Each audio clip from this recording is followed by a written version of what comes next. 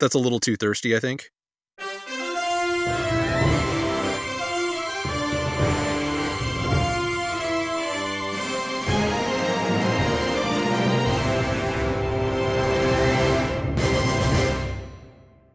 Welcome to 10 Cent Takes, the podcast where we violate Megacity One's judicial codes, one issue at a time.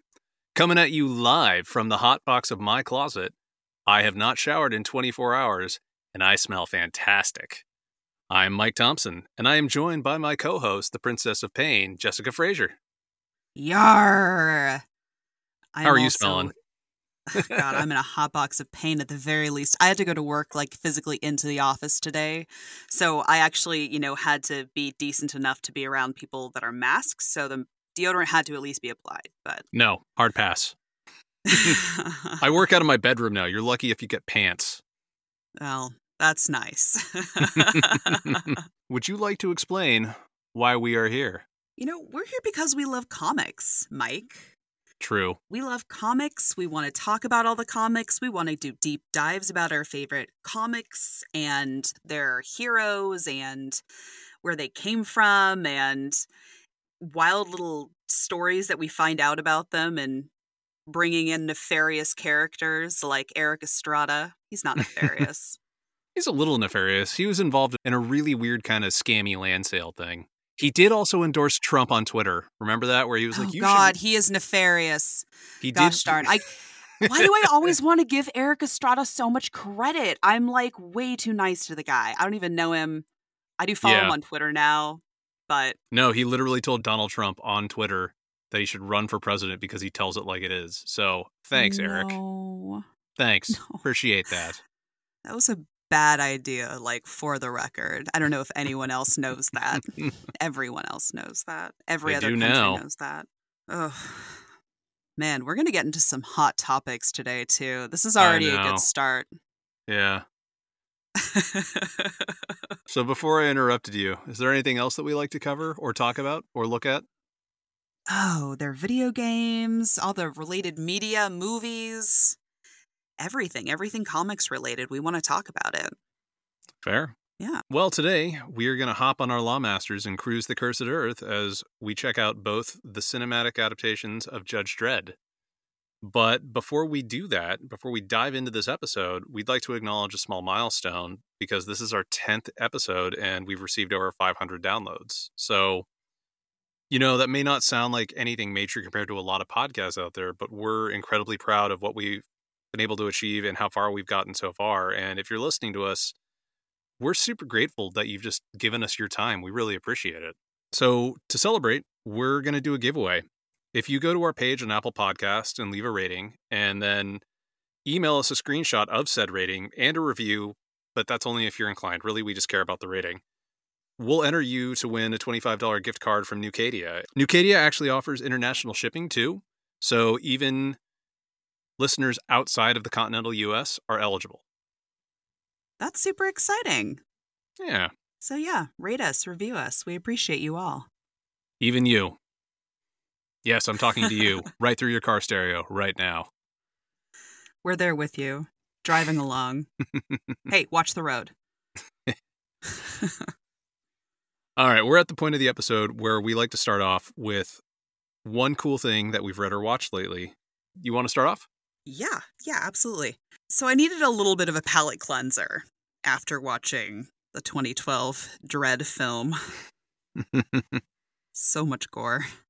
Yeah. So I ended up watching Guardians of the Galaxy 2, which I hadn't seen before. And it was super fun. Loved the music as always. Characters had a really good chance to further develop. Okay, but I have to say, dude, I Stalloned myself. I did not know he was in that movie. And then he just shows up and I was like, what the fuck? Because I literally had just watched them both in a row. Oh, that's really funny. I literally had just seen Stallone the movie before that. And then he shows up again and I was like, good Lord. Well, and you know that his crew is the original Guardians of the Galaxy from the comic books. So, I do. Yeah, I do now. I know. I looked that up afterwards and I was like, oh, okay. All right. Yeah. And it was Michael Rosenbaum, who did the voice of Superman and was Lex Luthor in Smallville.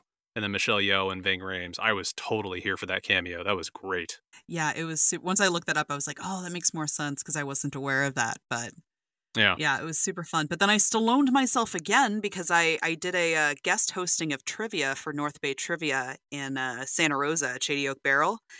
And they have like a little arcade game that's Stallone on the front. And I can't remember. I sent it to you, I think, because I freaking Stallone'd Oh, myself again. Secondary Stallone. I feel like you did, and I can't remember what it was. I'd have to look it up, but I'm too lazy to look through my phone. Yeah, that's So fair. we'll just leave it.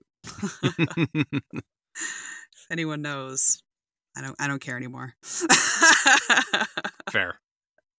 So back to Guardians of the Galaxy after that Stallone detour.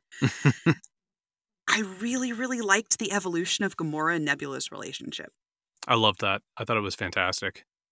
Like, Yeah. I thought, honestly, almost all the characters had really nice development, except really, I mean, I don't know. I feel like Peter didn't actually develop that much as an actual character. No, he was just taking on some Shyamalan twists and turns. Yeah. But yeah, the whole bit where Yondu is yelling at Rocket about, you say that I don't know you, but like, you're me. And it was, oh. Oh my gosh. I definitely cried during that movie. I'm not going to lie. But I'm a There's crier. a lot of feels. There's a lot of feels in that movie. Yeah. Oh, it was so good. So Yeah. overall, 2 thumbs up. Yeah. What about you? What have you been reading, watching? Yeah, so Sarah and I started watching Loki because that just began airing last week. Mhm. And ahead of that, I wound up reading a couple of old issues of Thor, specifically Thor 371 and 372, which are the issues that actually introduced the Time Variance Authority.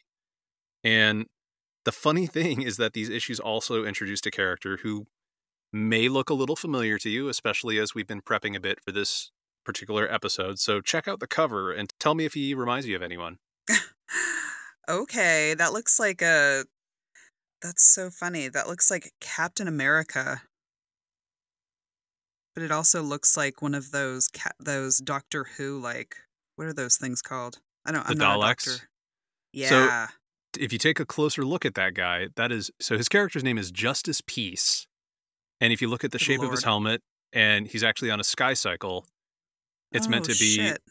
yeah, it's a pastiche of Yeah. Judge Dredd. He does look like Judge Dredd. You know what threw me was the bright colors, because It's- Judge Dredd yeah, has it's darker a different- tone, so I kind of got drawn more to that kind of vibe. But you're right, he's got the helmet across his face. You can see one of his eyes, and the other one looks like it's probably bionic.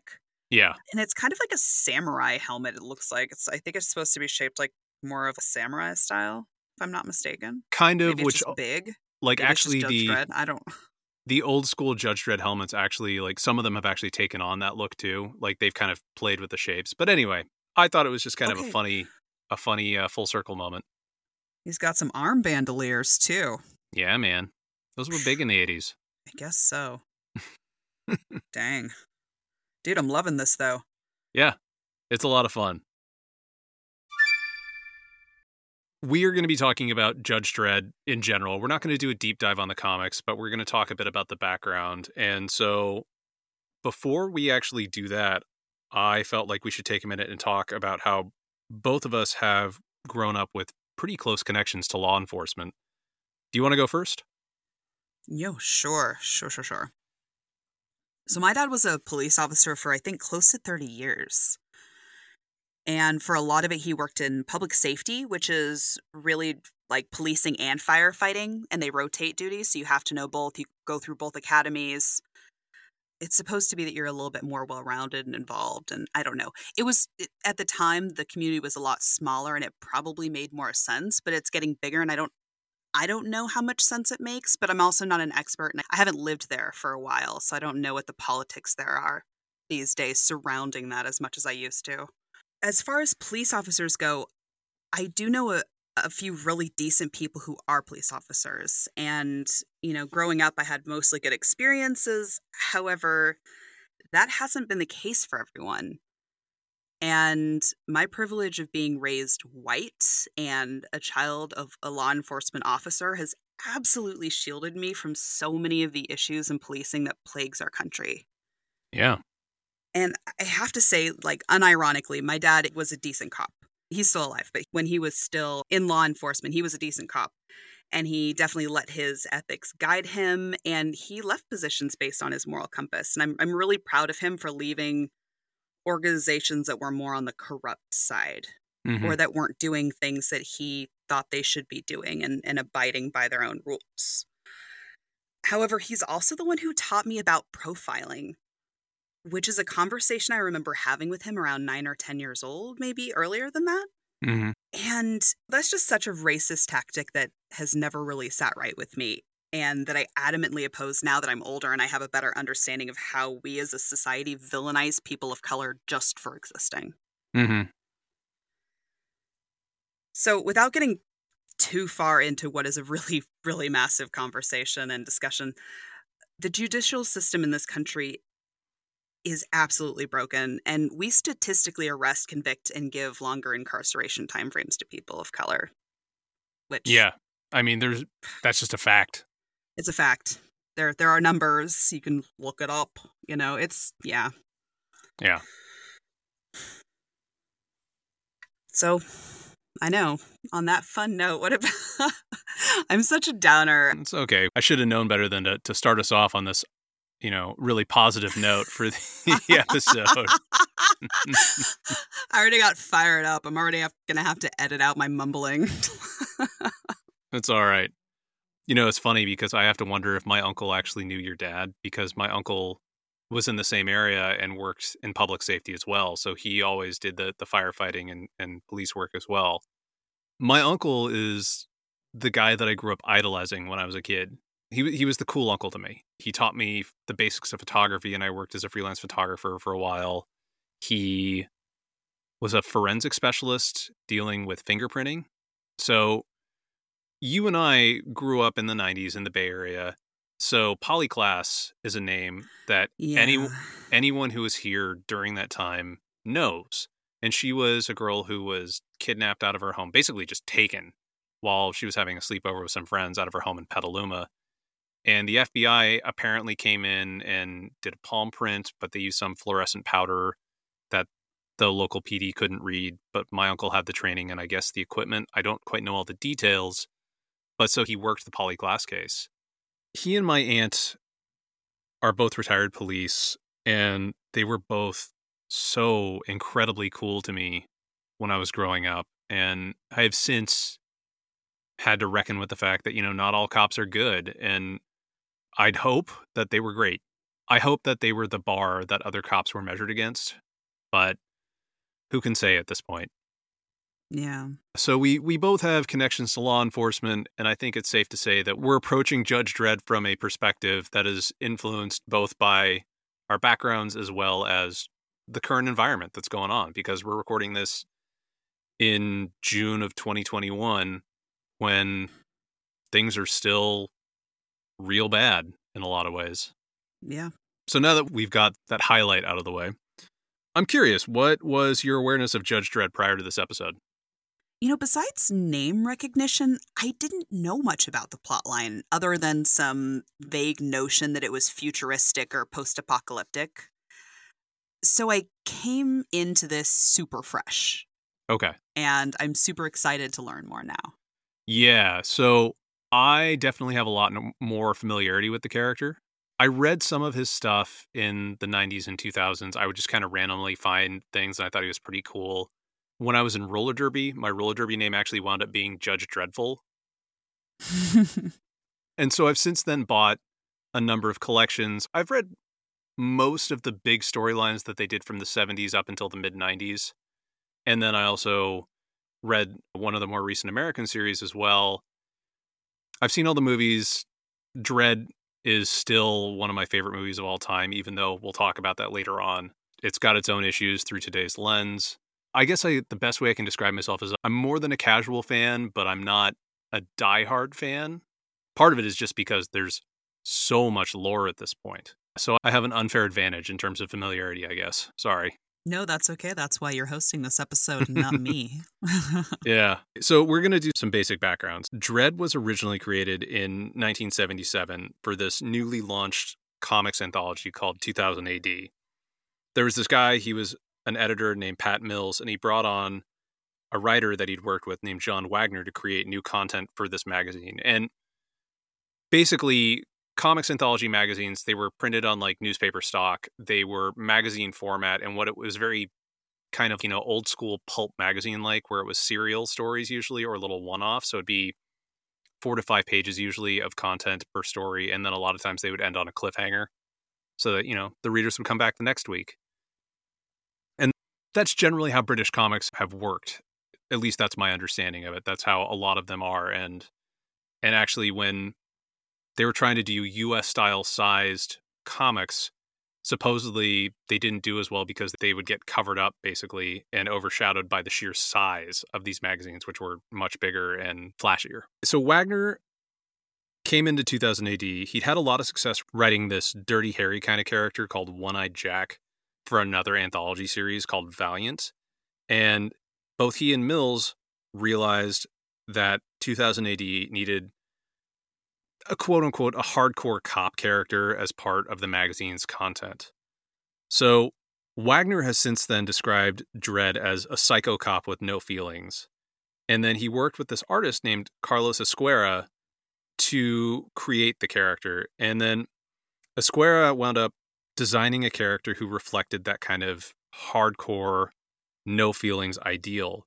He actually died a couple of years ago, and The Guardian ran it was a really nice tribute talking about his accomplishments and his style. But there's this really great quote, which I think you should actually read out, and it gives us a lot of background in a nutshell of Dredd and who he is. Sure. Esquera started his career drawing war comics in Barcelona before moving to the UK and working for the anthology 2000 AD and others. He brought the iconography of fascist Spain to Dredd's extremely weird and vivid design and combined it with his experiences of living in Croydon through the 70s and 80s. The punk movement on his doorstep and TV images of policemen charging striking miners. The eagle motif and helmet were drawn from fascism. The permanently drawn truncheon from police on the picket line. The zips, chains, and knee pads from punk. I was living in Franco's Spain, he told an interviewer last year, but also I was living in Mrs. Thatcher's England. I think that kind of tells us all we need to know about what they were going for with the vibe of Judge Dredd. Yeah, no, that definitely showed. I was thinking that about the eagle. Yeah. When they were showing the big building and it was everything was just cement and... Yeah. It's got that brutalist kind of architecture, yeah. Yes. Yeah. So Dredd exists in this world that's left standing after World War III, and most of the planet's just been devastated. America is largely uninhabitable, save for a couple of what are called megacities, which are these autonomous city-states that house hundreds of millions of people. At one point in the comics, I think it's up to 800 million, and they've had different events where they've kind of knocked it down repeatedly, and at one point it got as low as like 120 million or so, I think. That was kind of after I stopped reading, though. But anyway, Megacity 1 was originally going to be a future version of New York City, but that was quickly retconned to that specific part being some sort of capital area for this urban sprawl that covers most of the eastern seaboard. And from the get-go, Dredd stories were kind of this extreme form of satire. It was presenting the society where democracy basically failed. And the office of the President of the United States has been retired, and society now runs under this, to be honest, terrifying gaze of the judges. How would you sum up the judges based on what we saw in the movies? As a whole, they were pretty robotic and unfeeling. They were doling out the letter of the law as it happened and per their protocol, and their justice is swift and immediate, which is really terrifying, like you said, to imagine. Mm-hmm. And what's even scarier was that all crimes were treated the same. You are either sent to a prison called an isopod or killed right then and there. There were no middle grounds between those points. It was like you're hauled off then, you serve a sentence, or you're just killed. Yeah. I mean, that's really not that different from the comics. And then as far as their appearance, as with most uniforms, they dress the same with helmets and body armor, and they are just armed to the gills, and they look just as scary as they act. Yeah, and I think a safe way to describe the system of Mega City 1 is to call it authoritarian, but it's just a little bit different than what we normally associate with that term. Yeah, I wonder if there's some sort of like a lawtarian, like Yeah. judiciatarian. I don't know. Somebody's going to at me and tell me how stupid I am, but that's fine. I already know. I like judicialtarian. I think that's a if that's not a word, we should make it one. Here we are, TM. Yeah. We're just going to sit back and let the royalties roll in after this. Yeah, but in spite of all this, there's this very weird, dry British humor that kind of makes the whole narrative a little more palatable.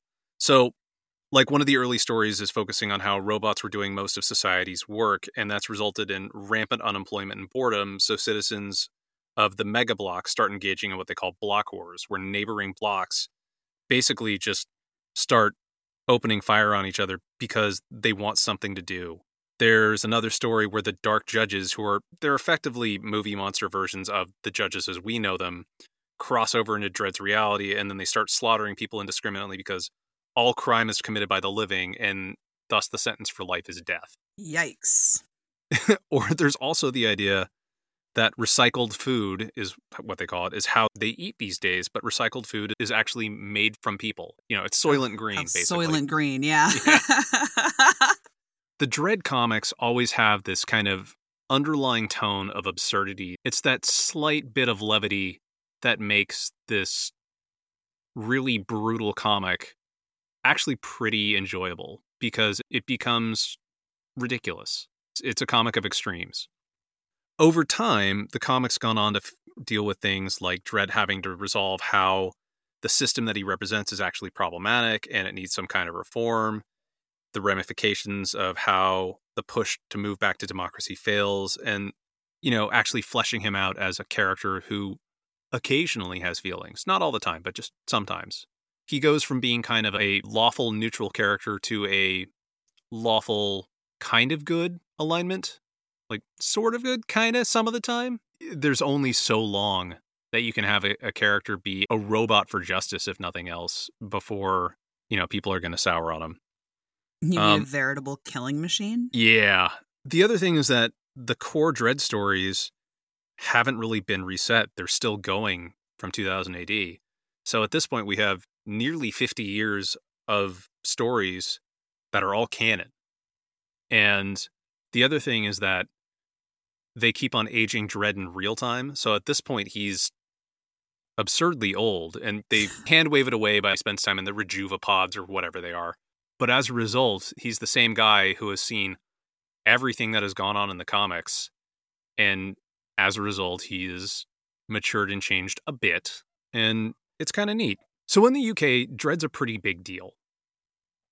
But his presence in America isn't quite the same. Like, UK comic magazines back then were very different from comics here in the States. So when they decided to bring him over here across the pond, 2000 AD wound up working with this guy named Nick Landau, who a couple of years earlier had created Titan Books to publish comic collections of Judge Dredd in the UK, and then was publishing more collections of other things.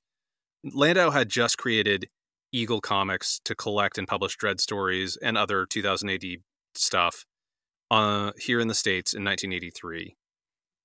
The Eagle series lasted for about 3-ish years, and then it moved on to another publisher.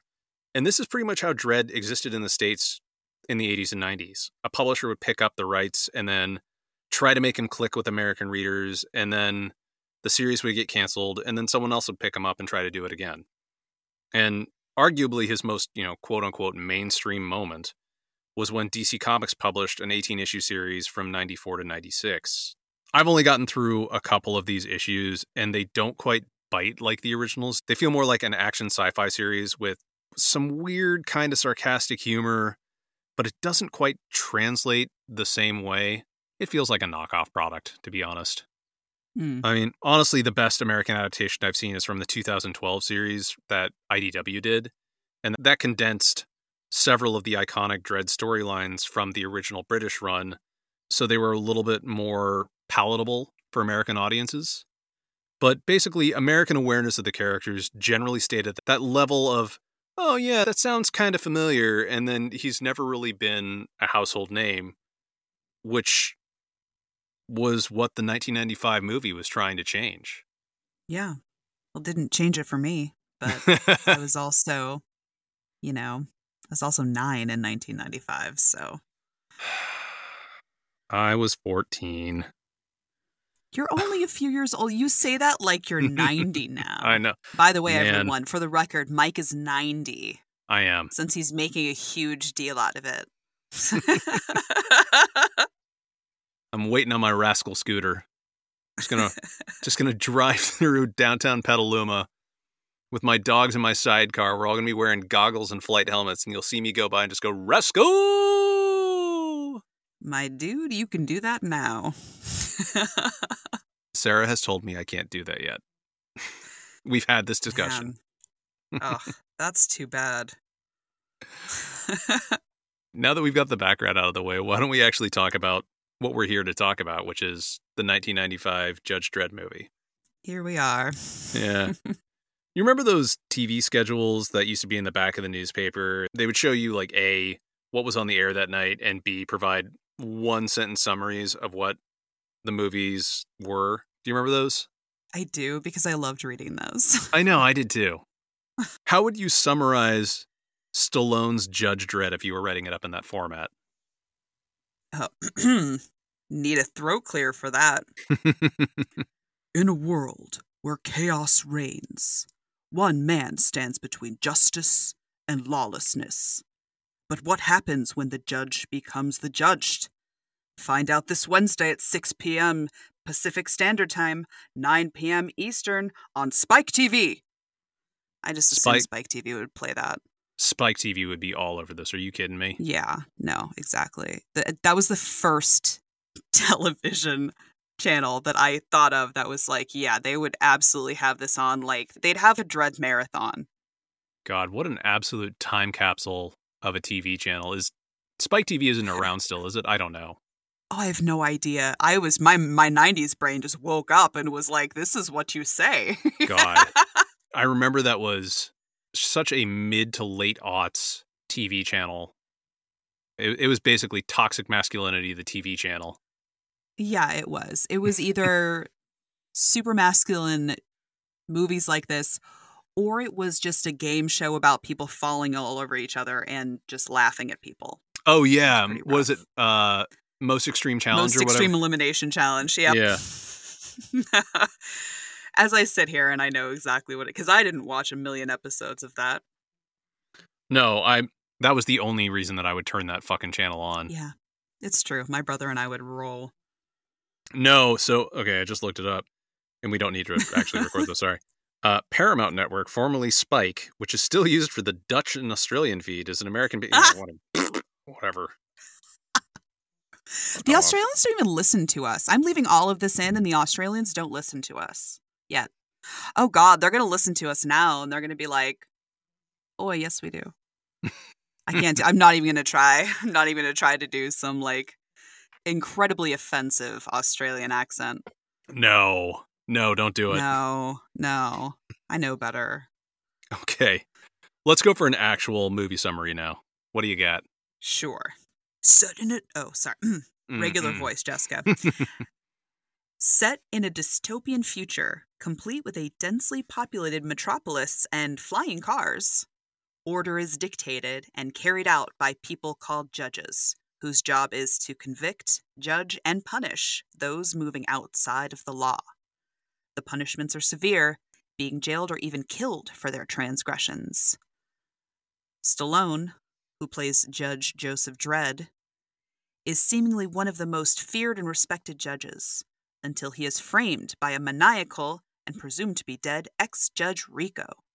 Dredd has to prove his innocence in order to continue providing his particular brand of justice.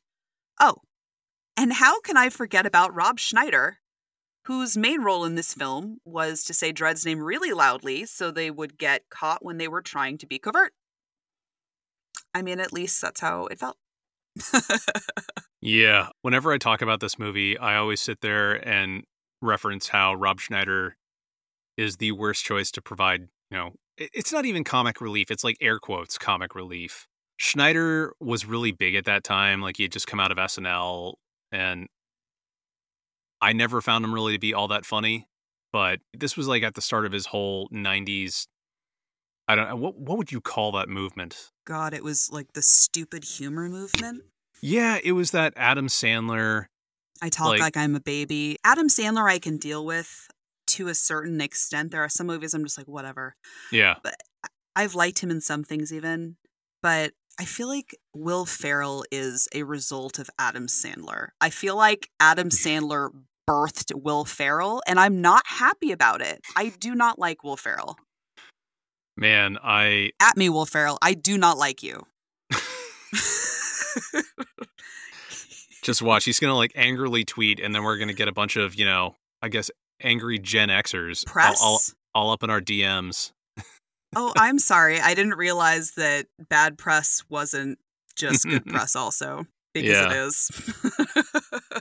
Yeah. And I mean, this was before Schneider was given starring roles in movies like Deuce Bigalow, which I have yet to see a Rob Schneider movie that I don't find absolutely abhorrent for a number of reasons. Yeah, especially in retrospect. Yeah, I mean, he's not offensive in this movie. He's just not very funny and kind of useless, even though he's supposed to be the plucky comic sidekick, which, I mean, this was part of that era of buddy action cop movies, except just in a different setting. Yeah. I don't know. It was just very grating, the humor.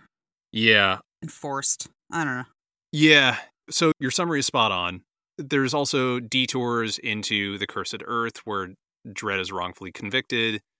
And then this is something where they diverge from the comic lore, but they're traveling to the penal colony in Aspen when actually the penal colonies are all off-world.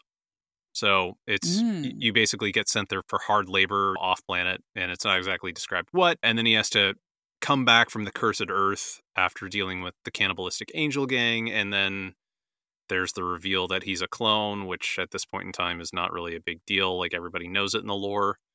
And yeah, we get a climactic battle at the Statue of Liberty. Also, Joan Chen shows up for no real reason other than to be a woman for Diane Lane to fight. Yeah, exactly. But yeah, it's not a great movie. No. No.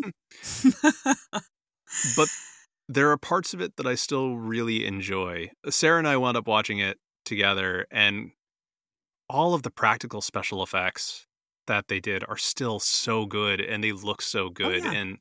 And honestly, the action scenes are pretty decent for, a mid-90s movie. Even where there's that bit with the flying motorcycles where they're being chased and they knock off one of the judges chasing them, that bit where he's falling into the bottomless abyss of Mega City looked really good. And I couldn't help but think of Ninja Turtles 3, where on the other hand, the bad guy getting knocked off into the ocean looks like garbage. Yeah, no, that I was really impressed by that, especially considering the time frame it was in. Yeah. So this movie really tried to smash together a lot of those classic Dredd moments from the comic book. And it was trying to basically create something new while giving fans a lot of nods that they would appreciate. The funny thing is that it was really focusing on the story of Rico Dredd after he comes back from serving his prison time. But in the comic, he only shows up for a one-shot serial story, if I remember right, where he comes back from serving prison time in a colony on Saturn's moon of Titan. So, if I remember this right, he's just this kind of one-off character who shows up pretty early in the Dredd stories. Like, I don't think the Dredd stories had even been published for a year by that point. It's like the 30th issue or so. And then he's shot down by Dredd in a duel. And the logic behind it is that he tries to get the drop on Dredd, but his reactions are slower because he's been operating in lower gravity for a while. Interesting. But he's still supposed to be a clone, right? Yeah, it's originally noted that he's Dredd's brother, and then there's the whole clone thing that shows up later on and all that. Okay. But he also looks way different from Armand Assante in the movie. I'm sending you an image. You can take a quick look and see what Rico Dredd looks like after his prison time in the comic. Oh, you would not get those two confused. Yeah. It's So this guy's like a metal face now. He's got a nice little headband with probably a laser coming out the top. And then he's got like no nose any longer. He's just got metal over his nose. There's metal stuff going into his mouth, and like half of his face just doesn't have skin anymore. And you can tell one of his eyes is blind. It's pretty wild. His hair's all Yeah, crazy. He's not having a good hair day. It's a look. it's a look. Yeah, so the whole idea is that when you get shipped off to these colonies, you are basically surgically modified to survive in the environment. Ugh. Yeah. So definitely not what we got in the movie. No, you had a guy that actually looked a lot like Stallone. They did a pretty good job of that if they were going for lookalikes. Yeah, they were both very fit dudes who had those very strong chin lines. And then they also gave them cosmetic contact lenses so that they would actually have blue eyes, which is why, That's what I thought. yeah, when you look at Stallone, you're like, pretty sure God didn't make those eyes that color. Yeah.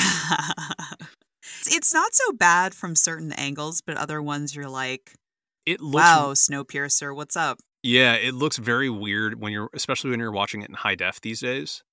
It looks unnatural. I'm not sure how it would look on a TV or in a movie theater in 1995. I'm a little curious because I didn't get to see it. I was too young to go see an R-rated movie back then. Womp womp.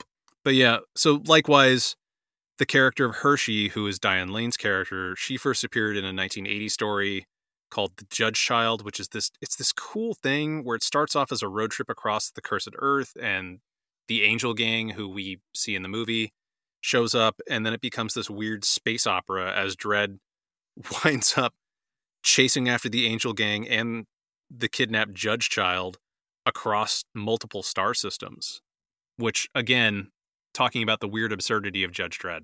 So it's weird to see her in this movie because I always associate Diane Lane with Under the Tuscan Sun. I mean, I've never even seen that movie, but that's just always what I think of when I see her. Same. I definitely see her in Italian Villa, and I have not seen that either.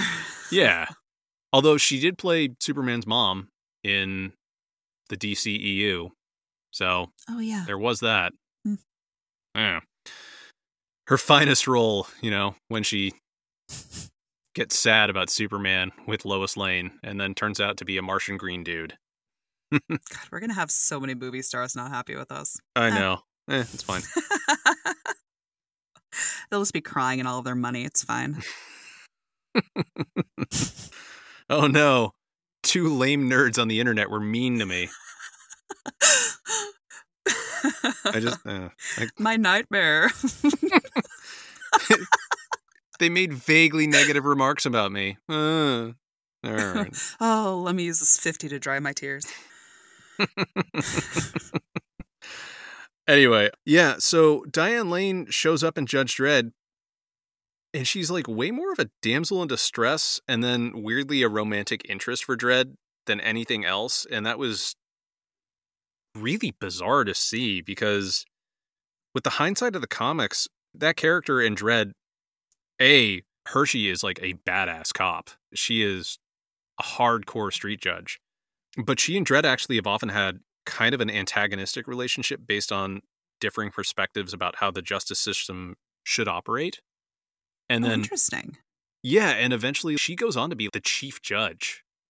Oh, good for her. Yeah, she busts through that glass ceiling. Man, it just took, going through a third world war. Ladies, this is what we have to look forward to. Just wait for the flying motorcycles. We'll be there. Well, you don't have to cook because we're just recycling people at that point. So, it frees up a lot of time. Perfect. You don't have to stand in the kitchen and make all of us menfolk roasts all day. Oh, perfect. Well, dang. What will I do? Overthrow the patriarchy, I guess. Ugh, let's do it. Yeah, and then additionally, Dredd himself was pretty different from what we had in the comics. The movie violated this key component of the character by spending a lot of time focused on Dredd out of uniform, which means that we got to see his face. And it's such a known thing that this is not something that Dredd does, that it's actually one of the first points in Dredd's Wikipedia article, if you would be so kind. Sure. Dredd's entire face is never shown in the strip. This began as an unofficial guideline. but soon became a rule. As John Wagner explained, it sums up the facelessness of justice. Justice has no soul, so it isn't necessary for readers to see Dredd's face, and I don't want you to. Which, I mean, I think that's actually a really cool defining aspect of the character. And it's always scarier if you can't see what you're fighting. Yeah, agreed. I mean, that's basic horror film rule. It's always scarier if you can't see what's chasing you. Yeah, I kind of equate it to the recent Alien movie that they did, Alien Isolation, where they explained the origin for the alien species. And I was sitting there and going, there is nothing that you could tell me that would be worse than what I come up with in my mind when you've got a really nebulous origin. Exactly. And then I watched the movie and I was like, that's dumb. I'm going back to my original design. I like that better. Yeah. It's like Signs was really scary until they brought that stupid alien life being in, and I was like, well, there it goes. Yeah. Curse you, Shyamalan. Judge Dredd is one of those movies where when you watch it, it feels like the people that were involved with making it really had a lot of fun and were really passionate about what they were doing. Like, I've got the making of book, and you can actually see the set that they built basically on a patch of farmland that became the street for Mega City 1. And it's crazy. It wound up having hundreds of neon signs after they built it. It looked like a living, breathing street from this strange city in the future. It was really cool. And likewise, there's that ABC warrior robot that we get to see a couple of times who looks absolutely incredible. And the costume designs are really cool. They don't quite work because, it's spandex, but it's very faithful to the comic. And even the final scenes in the Statue of Liberty where you're in the lab and you've got all those clones being grown, I don't quite understand why the clones are mostly grown, but we can still see their intestines, but they look really cool. I agree. Yeah. That said, the movie had a lot of production problems. And in fact, it actually had to get recut and submitted to the MPAA 5 times in order to get just an R rating, down from an NC-17. Dang. And by the way, we need to talk about the fact that this movie is rated R. And if you watch it, it does not feel like an R-rated movie. It feels like maybe a PG-13 movie at this point. Maybe. I mean, and that would just be for the violence. I mean, yeah, but compared to what gets rated PG-13 these days? Yes, agreed. I think, if I remember right, one of the Aliens vs. Predator movies, maybe both of them are rated PG-13, and they're way more violent and gory. Really? Yeah. Wow. I mean, I could be completely wrong. Who rates these movies? I mean, not a real question. We don't need to get into that, but that's wild to me. We'll go on a very tiny side tangent, but highly recommend you watch the movie This Film Is Not Yet Rated, which talks about the MPAA and their ratings board and how weird and secretive it is, and just how dumb and arbitrary their system is. I might watch that tonight. It's great. I highly recommend it. So there was an interview with Steven D'Souza, who was the guy who actually wrote the script for Judge Dredd. He was talking to Den of Geek. He shed some light on how the movie's problematic production wound up leading to this mess that we wound up receiving. If you would be so kind. Well, sure. Judge Dredd was actually supposed to be a PG-13 movie. The production company at the time, Synergy, they were having some financial troubles, so they didn't have any UK executives on location in England. And in their absence, the director, Danny Cannon, wanting to make it true to the comic book, was making everything more and more and more violent. So when the movie was delivered to be cut, it was rated X, and it was rated X 4 times. They say you can't appeal after 4. 4 is all you get. Somehow the producer, Ed Pressman, managed one more time to get it rated R, which actually wasn't a victory because this was supposed to be PG-13. They had made a deal with Burger King, I think, and a toy company, and you can't advertise toys for an R-rated movie, and no hamburger place wants toys for an R-rated movie. So the hamburger people and the toy people turned around and sued Disney, the distributor. Whoop! Oops. Well, Disney then said, we'll take this out of the director's hide because he signed a piece of paper saying he would deliver a PG-13. But Synergy, who was releasing it through Disney, at that point had never done anything but an R-rated movie. Nobody in the entire company had ever had the experience of putting that piece of paper in front of a director. So they had to pay him. They couldn't withhold his salary for violating a legal promise they never asked him to make. I kind of love that. Blunders. Yeah. That interview also notes that the scene where the reporter gets killed by Rico and he's framing Dredd, it was way more violent and gory, and it looked like something out of RoboCop. And then additionally, there was the bit where Rico tells his robot to tear off the arms and legs of the Council of Five judge that he's been working with. And he says, rip off his arms and legs and then save his head for last. And so it was originally supposed to be a scene where basically it cuts away to Rico walking away or something like that, or shadows or something, and then you just hear the screams and that's it. But apparently they made a full animatronic robot that had the arms and legs actually getting it ripped off and like spewing blood. Yikes. No. Yeah. Guys.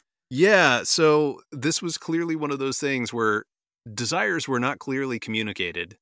So Stallone gave an interview to Uncut Magazine in 2008, and he talked about a bunch of the things that went wrong with that movie, including this weird story about Danny Cannon, where he said, I knew we were in for a long shoot when, for no explainable reason, Danny Cannon, who's rather diminutive, jumped down from his director's chair and yelled to everyone within earshot, "Fear me! Everyone should fear me!" Then jumped back up to his chair as if nothing happened. The British crew was taking bets on his life expectancy. Yikes. Yeah, the guy's going to give himself a coronary. I mean, Holy moly. It reminds me a little bit of the stories that were coming out of the Suicide Squad set. Ugh. Yeah. I'm hearing more and more stories of just things that actors are being put through on set, and it's just, I don't care who you are, you shouldn't have to deal with this bullshit while you're working. I don't envy them. Yeah, I don't either. I mean, there has to be ways that doesn't hurt people to entertain us. Yeah. Back onto the topic of Judge Dredd itself. It was this movie that cost $95 million, and that's in 1995. So, adjusting for inflation, that's roughly $190 million in 2021 dollars. Whew.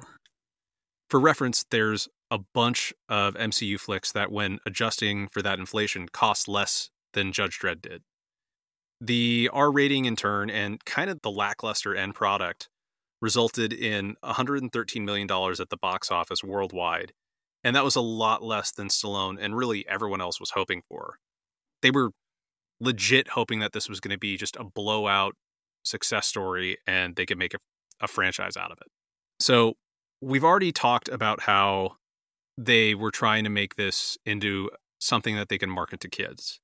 And we still got some products that show that was the plan. There were a couple of associated products, like a junior novelization and a comic adaptation of the movie from DC Comics itself. And then a video game that's actually, it's not bad. It's like a side scroller, and the movie story ends about, I think, halfway through, and then you go on to a bunch of different worlds and end up fighting those dark judges that I was talking about earlier, which is kind of cool. Mm-hmm. Yeah, it's fine. But anyway, none of these tie-in products really seem to land. How did you feel about this film overall? I'm curious. Is it bad to say it came across as a little cheesy? No, not at all. Like a nice holy Swiss cheese. Yeah. There were some mega plot holes that were very apparent that kind of took me out of the experience. I'm saying that a lot this episode, but way to go, guys. And it made me really overthink aspects of the storyline. Yeah. Like the whole, how did you not know you were clones? Did you not accidentally ever pick up the other person's gun and were like, why can I use this? If you have the DNA testing, it didn't make a lot of sense. And how can you sequence two different guns if you only have one sequence of DNA? I don't get that either. Yeah. And I mean, part of that is just because it was 1995. DNA, it was still like a really hot topic for plots. It was new science. It was really exciting. I mean, That's fair. we were in the throes of the O.J. Simpson trial, and so DNA evidence was a really big thing there. Yeah. But yeah, Hot button item. You're right, I think. Buzzword. and so that kind of goes into the whole idea of clones as well, but that's an established plot line of Dredd itself. But I mean, like, I Yeah. remember there's a bit where they focus on the flying Lawmaster motorcycle, and they say, well, if you can ever get it to work, it'll be yours. And they bust out, and then there's several other flying Lawmasters chasing after them. And Well, when they're talking about those motorcycles, I think they're trying to liken them to really bad quality government issue. Like, these things are a piece of shit, but you can probably get them into the air and have the worst model sitting there for the newbies to fuck around with. But I don't know. That was my takeaway from it, just because I also remember not that the cars are bad necessarily, the police cars, but it's like they are stripped out of nothing. They're just oh like yeah, a car. yeah, Like, none of the fancy shit. yeah, those good old Crown Vics. Oh, yeah. And I think that part of it for me was the serious scenes, like the courtroom scene, especially mixing Rob Schneider in any of those situations. And it was just a little much. Yeah, absolutely. Stallone played it really straight and really intense, and it doesn't quite work. It feels almost like a high school drama production where you're watching those kids on stage. They're acting too hard. They've turned their acting dials up to 11, and you're like, okay, buddy, we need it at like a 7. I'm just imagining a man, like a child on stage, shaking. His arm is shaking. He's got a skull in his hand, and he's just Yeah. screaming out lines from Hamlet. You're like, ooh, buddy, calm down. Yeah. Yorick can't hear you, Hamlet. He's already dead. Like, it's okay.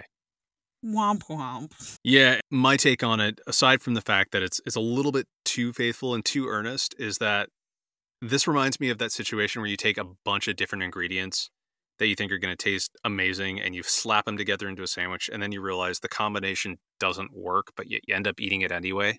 Been there. Like we talked about, the sets, the makeup, the costumes, even the special effects, those are all great.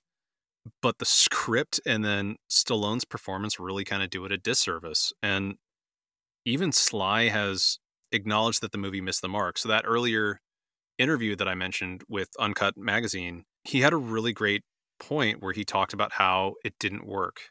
I loved that property when I read it because it took a genre that I love, what you could term the action morality film, and made it a bit more sophisticated.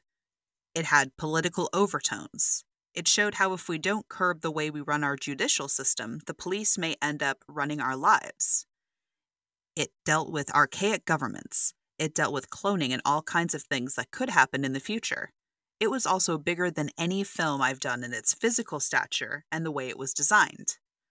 All the people were dwarfed by the system and the architecture. It shows how insignificant human beings could be in the future. There's a lot of action in the movie, and some great acting too. It just wasn't balls to the wall. But I do look back on Judge Dredd as a real missed opportunity. It seemed that lots of fans had a problem with Dredd removing his helmet, because he never does in the comic books. But for me, it is more about wasting such great potential there was in that idea. Just think of all the opportunities there were to do interesting stuff with the Cursed Earth scenes. It didn't live up to what it could have been. It probably should have been much more comic, really humorous and fun. What I learned out of that experience was that we shouldn't have tried to make it Hamlet. It's more Hamlet and eggs. That's so funny that I brought up Hamlet. I didn't read ahead. I was laughing about that, actually. Yeah, and I mean, he's not wrong. I think he played it too straight and too serious, and they also tried to make it an action buddy comedy movie, which it doesn't quite work. Like, the tone with Dredd is you have to walk a really fine line, and they didn't stick to it this time. Yeah, I feel like it was trying to be extremely faithful to the source material, which always walked this very fine line tonally, and then it blew past it to create something that's just, it's way too earnest and over the top. It kind of reminded me of Jupiter Ascending, if you remember that movie. I do. Yeah, it's this movie that has crazy high production values, a pretty great cast, actually, and a really big story, and then it all combines into something that's honestly kind of underwhelming. And forgettable, because I kind of forget what that whole plot line of that movie is, and I think I've seen it twice, because I was like, I don't think I've seen this before, and I sat through the whole thing again. It's Yeah. one of those movies. I just remember a lot of shirtless Channing Tatum and, Oh, yeah, he was in it. See, I don't even know. Yeah. Do you have any more thoughts before we move on to the 2012 remake, kind of? It's not really a remake, it's just the 2012 movie. No, let's Rob Schneider our way out of this. I'm not sure I like that verb. I was using it as do something really stupid to get out of a situation, and I think I did it just by saying that. All right. How would you describe this movie? Give another quick summary, if you will. Mega City 1. The future. There are still flying cars, but less of them. In a packed city rife with violence, Judge Joseph Dredd is assessing a new potential recruit to the force. This recruit isn't like the others, however. She is psychic, a mutant. In answering their first call, they inadvertently get themselves involved in a large-scale drug operation and have to kill or be killed in order to survive. This film has no sympathy for innocent bystanders, who are killed by the dozens each scene, and the judges are swift to kill any who might oppose them. They finally escape using their wits and the psychic's ability, all while taking down a drug ring. Yeah. Ta-da! All in a day's work. Dredd came out right around the same time, I think a little bit after, as this movie out of, I think, Thailand called The Raid, which it's about a police force that's basically working their way up through a skyscraper. And it's another really intense action movie. It's got really kick-ass action scenes. It's really good. And the sad thing is it's just that and Dredd have a similar plot based on that, but it's also, very different. So there were a lot of unfair comparisons to that at the time. I see. How do you feel this movie compares with the Stallone one? It was definitely more serious Mm-hmm. and more bloody, Mm-hmm. for sure. It really leaned into the death and carnage aspect, becoming more and more creative and destructive as the film progressed. Like, was it strictly necessary to aim towards and blow up an entire floor of a densely inhabited building? I don't know. It was kind of hard to watch sometimes. It was pretty graphic. I Mhm. did like that it took on a more serious tone, though. And I think the reason that it's so hard to watch for me is more for the social implications. Like when the film made it clear that vagrancy could carry a similar sentence to other more serious crimes, Right. which was really wild. Yeah, it's interesting because I feel like it did a lot more subtle world building with moments like that, or when they're describing the mega block that they're investigating, and it's noted that there's only a 3% employment rate. Mm-hmm. It's weird because it's such a violent movie, and don't get me wrong, I think the action scenes are just incredible. They look great, but at the same time, it's a more subtle movie in a lot of ways than the Stallone one was. Yeah, definitely it's scarier. Like Yeah. the idea of it is more, it seems more real and in your face. And for me, it definitely put a spotlight on how scary policing can be to targeted groups. Yeah. And this might be an extreme example, but how extreme is it really? Yeah, and it's interesting because you and I talked about this before. This is a movie that is it's very binary with its morals. Like there's only the good guys and the bad guys. This isn't one of those movies where you sit there and you watch it and are really given a lot of moral things to consider. There's not a lot of philosophy here. But it doesn't sit there and say that Dredd and the judges themselves are in the right.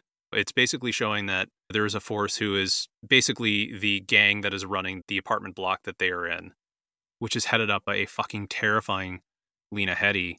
They really uglied her up, which I was actually really impressed. I didn't recognize her because this came out right after Game of Thrones had just had its first season, I think. Maybe its second season it hit. But I mean, what a stark contrast between her in the Mama role and then Cersei Lannister. Stark. I like what you did there. Hey, that was totally intentional. Or that was totally intentional. I totally did that on purpose. Like I said, there is no wiggle room. They sit there and they basically say, no, this woman is a monster and she does need to be taken down. To the movie's credit, the judges don't really mow down innocent bystanders. It's all the thing of, no, they are going up against bad guys who have guns and are trying to kill them. But at the same time, it does also acknowledge how they aren't completely in the right either. Like, there's a scene where they take shelter in an apartment, and Olivia Thirlby's character reads the mind of this woman who they're basically holding up to give them shelter for a few minutes. And she realizes that, oh, this woman's baby daddy is one of the gang members that they just killed a few minutes ago. She herself Yeah. had killed that guy. Yeah, and I appreciated that. There are those moments where it takes a more mature look at maybe everything that's going on isn't great. And then there's that moment at the end where Anderson sits there and talks about how when she lets the hacker character go because she realizes that he is just as much of a victim as a lot of the other people in the block are, even though he's been aiding Mama. Yeah, and then I like how Dredd tries to call her on it. She's like, I've made the judgment. He's a victim. Yeah, and I thought that was great. Also, that actor is the guy who played General Hux in the Star Wars movies that we got recently. I thought I recognized him, and I could not place him, and I was too lazy to go on IMDb. But yeah, I thought it was a much more... It's weird to call that movie subtle, but I felt like there were a lot of nice little subtle moments in it. And I really liked how Mama was a genuinely frightening villain, especially because you never see her flying off the handle or being over the top or anything like that. She delivers everything with this really kind of scary calm, in which we see in the first few minutes when she tells her officer to skin some guys who were selling drugs on her territory without her permission. Yeah. And then the order is given after they've been skinned to be given hits of slow-mo, which is the drug throughout the movie that slows down perceptions of time. So they're thrown off the top story of this apartment block. And basically they have this long, awful, painful plummet into the courtyard below. God. That really... It's going to be so terrifying. Yeah, and that really set the tone for who we were dealing with, which I thought was incredibly effective. I thought they did such a nice job on the cinematography on that, by the way. When they did those scenes with the slow-mo and they had it kind of shimmery and they put you in the mindset of the person having used the slow-mo, and I thought that was such a good technique. So yeah, and the whole thing was that they released this movie in 3D. Oh. So you can tell that those scenes were filmed specifically for 3D cinematography. That makes so much sense. I actually saw this movie opening night in the theaters. And wow. I remember tweeting about it and saying that movie was way too good for the theater to be that empty on a Friday night. But I remember that was the first, and really that's the only time I've ever enjoyed a movie in 3D, because I felt the 3D actually added something, as opposed to just being a cheap gimmick to wring an extra couple of bucks out of my wallet. That's usually how I feel about it, too. Yeah. But I liked how Olivia Thirlby's character, Judge Anderson, was actually way less of a damsel in distress than Diane Lane's Judge Hersey. And then on top of that, a lot of the superhero movies rely on that whole female heroes have to fight female villains trope that it always feels like they don't get to participate in the end boss battle. And I thought it was really cool how Anderson wound up using her powers to A, escape her captors, B, actually rescue Dredd, and then C, really be a giant aid to him throughout the movie. She felt like a viable, real character as opposed to just kind of window trim. Yeah, agreed. I was nodding vigorously when you were talking about that because I am in absolute agreement. I was a little worried when she first got captured because I was like, oh, here we go. Yeah. So fucking typical. But then when she was actually using her powers and she was getting out of the situation herself, it was like, okay, fine, you got this. You're fine. Yeah. On top of that, the intro to the movie we get is so tight and efficient. And aside from the intro where we get a chase scene where we see slow-mo in effect, we see how brutal Dredd is himself, we also get the intro to Anderson where she's demonstrating her powers by basically reading the mind of Dredd from behind a two-way mirror. And there's that great line about like, oh, well, you know, there's another judge with you. He's male. I sense control and anger and then something more, something. And then the judge cuts her off. She's like, that's enough. That's fine. And I'm like, cool. So we've got a really good summary of who Dredd himself is. Okay, we get it now. This is all we need. Yeah, it was a really good narrative tool. I did like that. Yeah, and then in the comics, Anderson actually is a pretty big ally of Dredd himself, and she's also never a romantic interest, but she winds up being key to defeat those monster movie versions of the judges. And actually, it's been a little while since I read this, but if I remember right, when she first confronts Judge Death, who is the leader of the Dark Judges, she winds up trapping him inside her own mind because he's the psychic entity. And so I was really happy that they took a strong character and kept her really strong. It's good to hear that she also had a really strong role within the comics. And then the other thing is that I kind of liked how they had Dredd himself be a little bit more subtle. Like, we never have him take off his helmet, which I thought was great. And I thought Karl Urban, I mean, how did you feel about Karl Urban as Dredd compared to Stallone? I thought he was great. And I think it would have made less sense if he had taken off his helmet, just as far as the character goes. And honestly, I think in this situation, there wasn't much room for him as a character to have his helmet off because they were pretty in a battle mode. Yeah. The whole movie, truly, except for the introductory first few minutes. Yeah, and I like the bit where, so Anderson loses her helmet pretty early on, and Dredd actually calls her out on it. And he says, "You're not wearing your helmet." And she goes, "Oh, well, the helmet interferes with my psychic abilities." And he just goes, "So will a bullet." And then that's it. Yep. I thought that was great. Yep. He'll give her the advice he will give, but he's not going to tell her to do it, which I thought was good. Yeah, I'm curious. We're going to get to this in a minute about like how it is through the 2021 lens. But did you enjoy the movie? I think for me, because I'm such an empath, it was a little bit too much innocent blood death. Okay. Yeah. Even just like, they didn't need to kill the vagrant. That was a very like, oh, the gates closed and the vagrant just happened to be sitting there and he got squashed. And they both kind of looked at it like, well, guess we don't have to deal with that. And I was like, well, fucking hell, guys, come on. Yeah. And I mean, at the same time, from my perspective, and I understand where you were coming from with this, but from my perspective, it was kind of the embodiment of that weird, absurdist gallows humor that is often present in the comics. So yeah, I can see that. Yeah. But yeah, so like I said, this is one of my favorite movies. I've got an original poster for it that a friend got for me at Comic-Con. I have the special edition Blu-ray. I own the illustrated script, which has tons of concept art and storyboards by Jock, who is this really big name in British comics. And the storyboards they actually have in the book, he did as comic pages, and they very closely mirrored that shot for shot. It's really cool. But it's really uncomfortable even for me to watch after the last couple of years where the US has started to seriously grapple with the reality of police brutality in our system. I don't know. I've been thinking about this a lot over the last couple of days because I realized I used to watch Dredd pretty regularly. I'd throw it on in the background, or if I was at the gym and I wanted to watch something while I was on one of the machines, I would throw it on my iPad. And I didn't realize how I hadn't watched it for at least 2 years until I put it back on ahead of this episode. Your timing makes sense. Yeah. I don't know. I'm at the point where I kind of associate this with RoboCop, which I also feel is a really excellent movie in a lot of ways, but so much of the stuff that's in it is just heinously uncomfortable now. Yeah. Yeah. No, it is. I think for me it was hard just because watching the injustice of the last few years especially, I mean, the fact that it's so media-centered that we're able to see it. Yeah. That's bringing it to the spotlight. It's always been happening. Yeah. We're just able to see it now. We can record it. Exactly. And we're also at the point where watching these movies, reading these comics, I'm looking back on this and I'm like, guys, this was all supposed to be satire.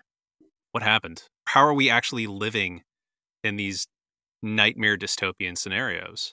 You know, with Dredd, we've got the society that's barely clinging to the last vestiges of civilization, and the legal system is overwhelmed, and then it starts and ends with snap judgments by street cops, and there's no accountability for them.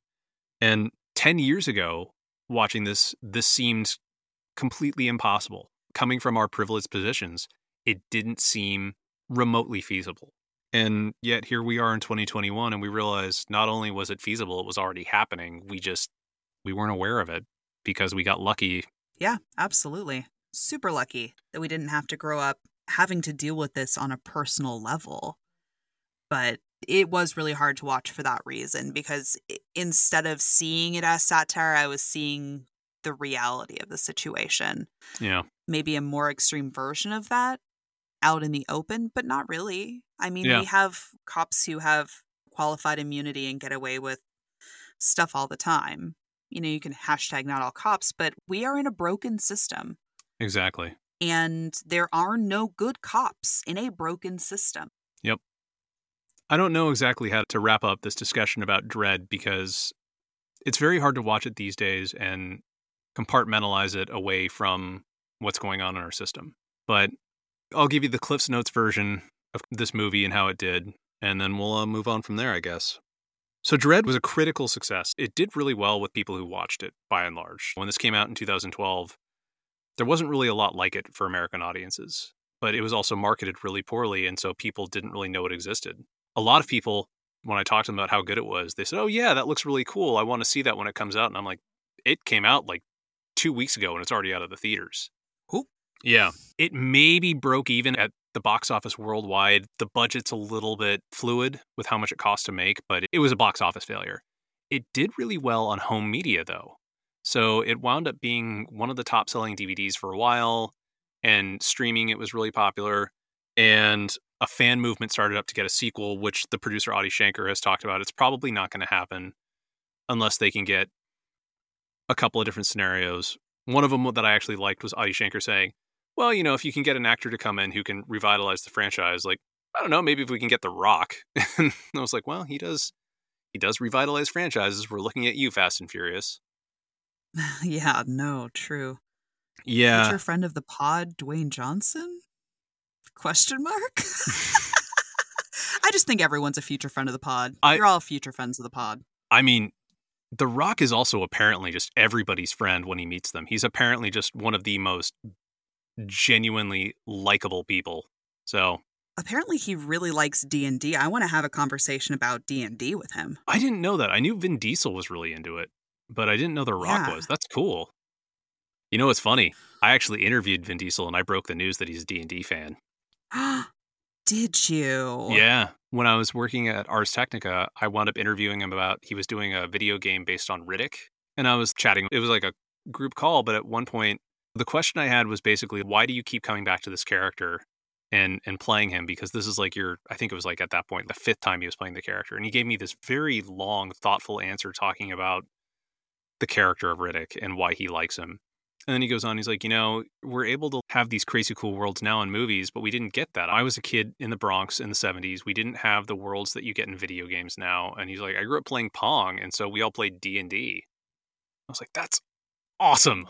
Tell me more. Dope. Yeah.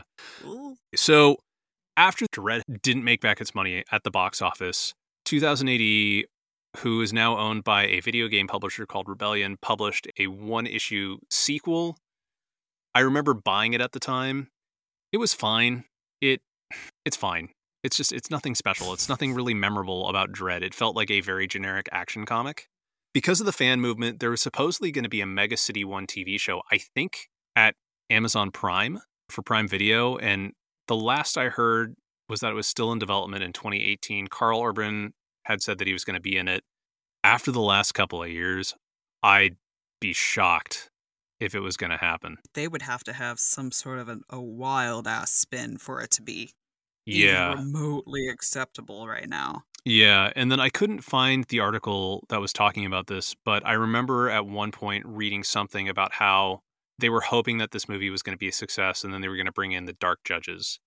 And Adi Shankar was producing a bunch of kind of cool web series for a while, and there was actually a Judge Death web series. I think it was called Diary of a Super Fiend, which was really cool. The people behind it clearly had some ideas of where they wanted to take it if it wound up working, but it didn't. And at this point, I almost feel like we're kind of in another Highlander scenario where maybe the fact that this movie failed and we got something that, for the right audiences, was really good, maybe that's just where we need to leave it. Yeah. Maybe there can only be one.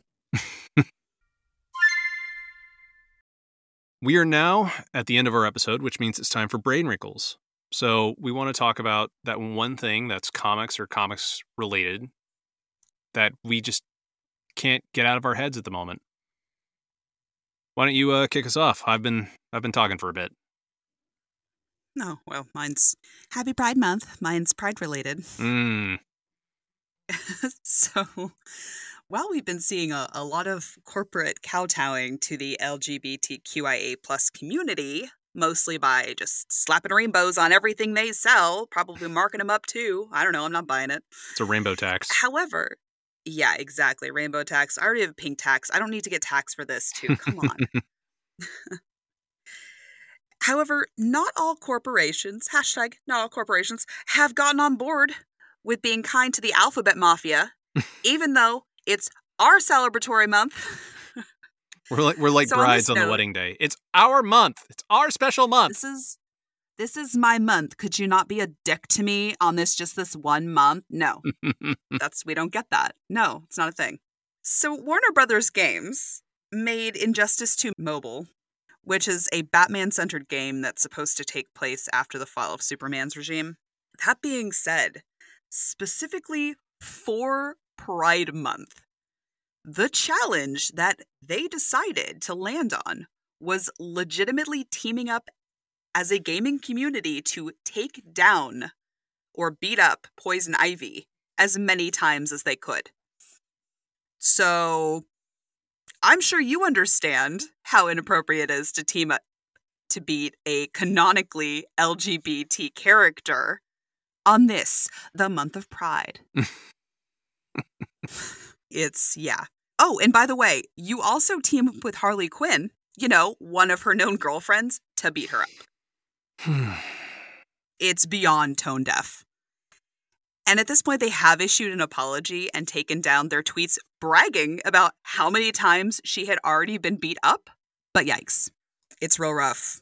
Yeah, I remember when that story broke and a bunch of us that either were in the video game community, like those of us that have worked in the industry or, we're still working in the industry, a bunch of us were privately talking about that and how really bad it was. Yeah, it is rough. Yeah.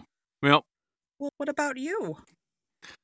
It's actually kind of related to this, but a little bit different too. Oh. Yeah.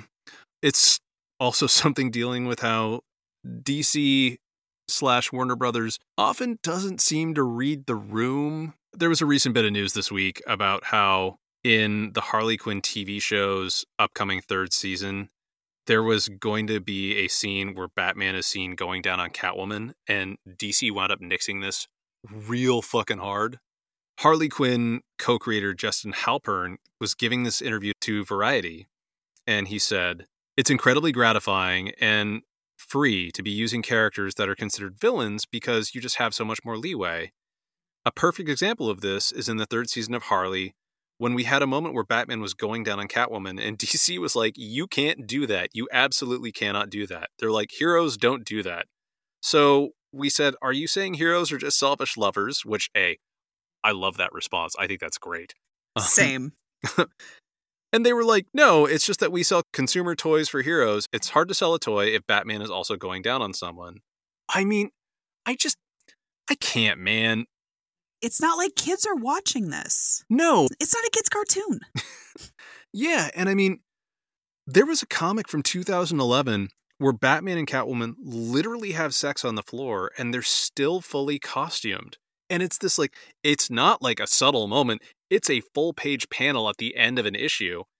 And I'm trying to understand how that's considered more heroic than going down on your fiance. Which I think they're fiancés. I don't know. At some point they were supposed to get married. I don't actually read a lot of Batman, so I'm a little bit behind. But you think Batman's picked up that many skills and he's a selfish lover? Come on. I don't know. I mean, here's the thing. He does have a lot of money. He does. So he's going to get away with a lot more. And he does have those abs. Yeah, I don't know. I think it tracks, my dude. I hate it, but...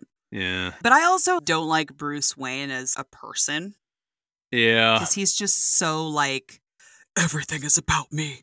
I fight crime because I lost my parents. Yeah, okay, so did Anastasia, but you don't see her trying to blow up Russia. Calm the fuck down. I'm talking about the children's film, obviously. Nah, she, instead of going on a massive quest for vengeance, she just, hung out with plucky animal characters and took down a zombie monk. Yeah. Do that. Do that. Be better, Bruce. Be historically inaccurate and do better. All right. On that note, We'll be back in 2 weeks where we will talk about something new and exciting, although we have no idea what. And until then, we'll see you in the stacks. Thanks for listening to 10 Cent Takes. Accessibility is important to us. Text transcriptions of each of our published episodes can be found on our website. This episode was hosted by Jessica Frazier and Mike Thompson. It was written by Mike Thompson, yours truly, and edited by Jessica Frazier. Our intro theme was written and performed by Jared Emerson Johnson of Bay Area Sound. Our credits and transition music is Pursuit of Life by Evan McDonald, and was purchased with a standard license from Premium Beat. Meanwhile, our banner graphics were designed by Sarah Frank, who goes by cut_thistles on Instagram. If you'd like to get in touch with us, ask us questions, or tell us about how we got something wrong, please head over to 10centtakes.com or shoot an email to 10centtakes@gmail.com. You can also find us on Twitter. The official podcast account is 10 Cent Takes. Jessica Moa is Jessica with a, and Jessica's spelled with a K. And Mike is Van Sal, VANSAU. If you'd like to support us, be sure to download, rate, and review wherever you listen. Stay safe out there. And support your local comic shop.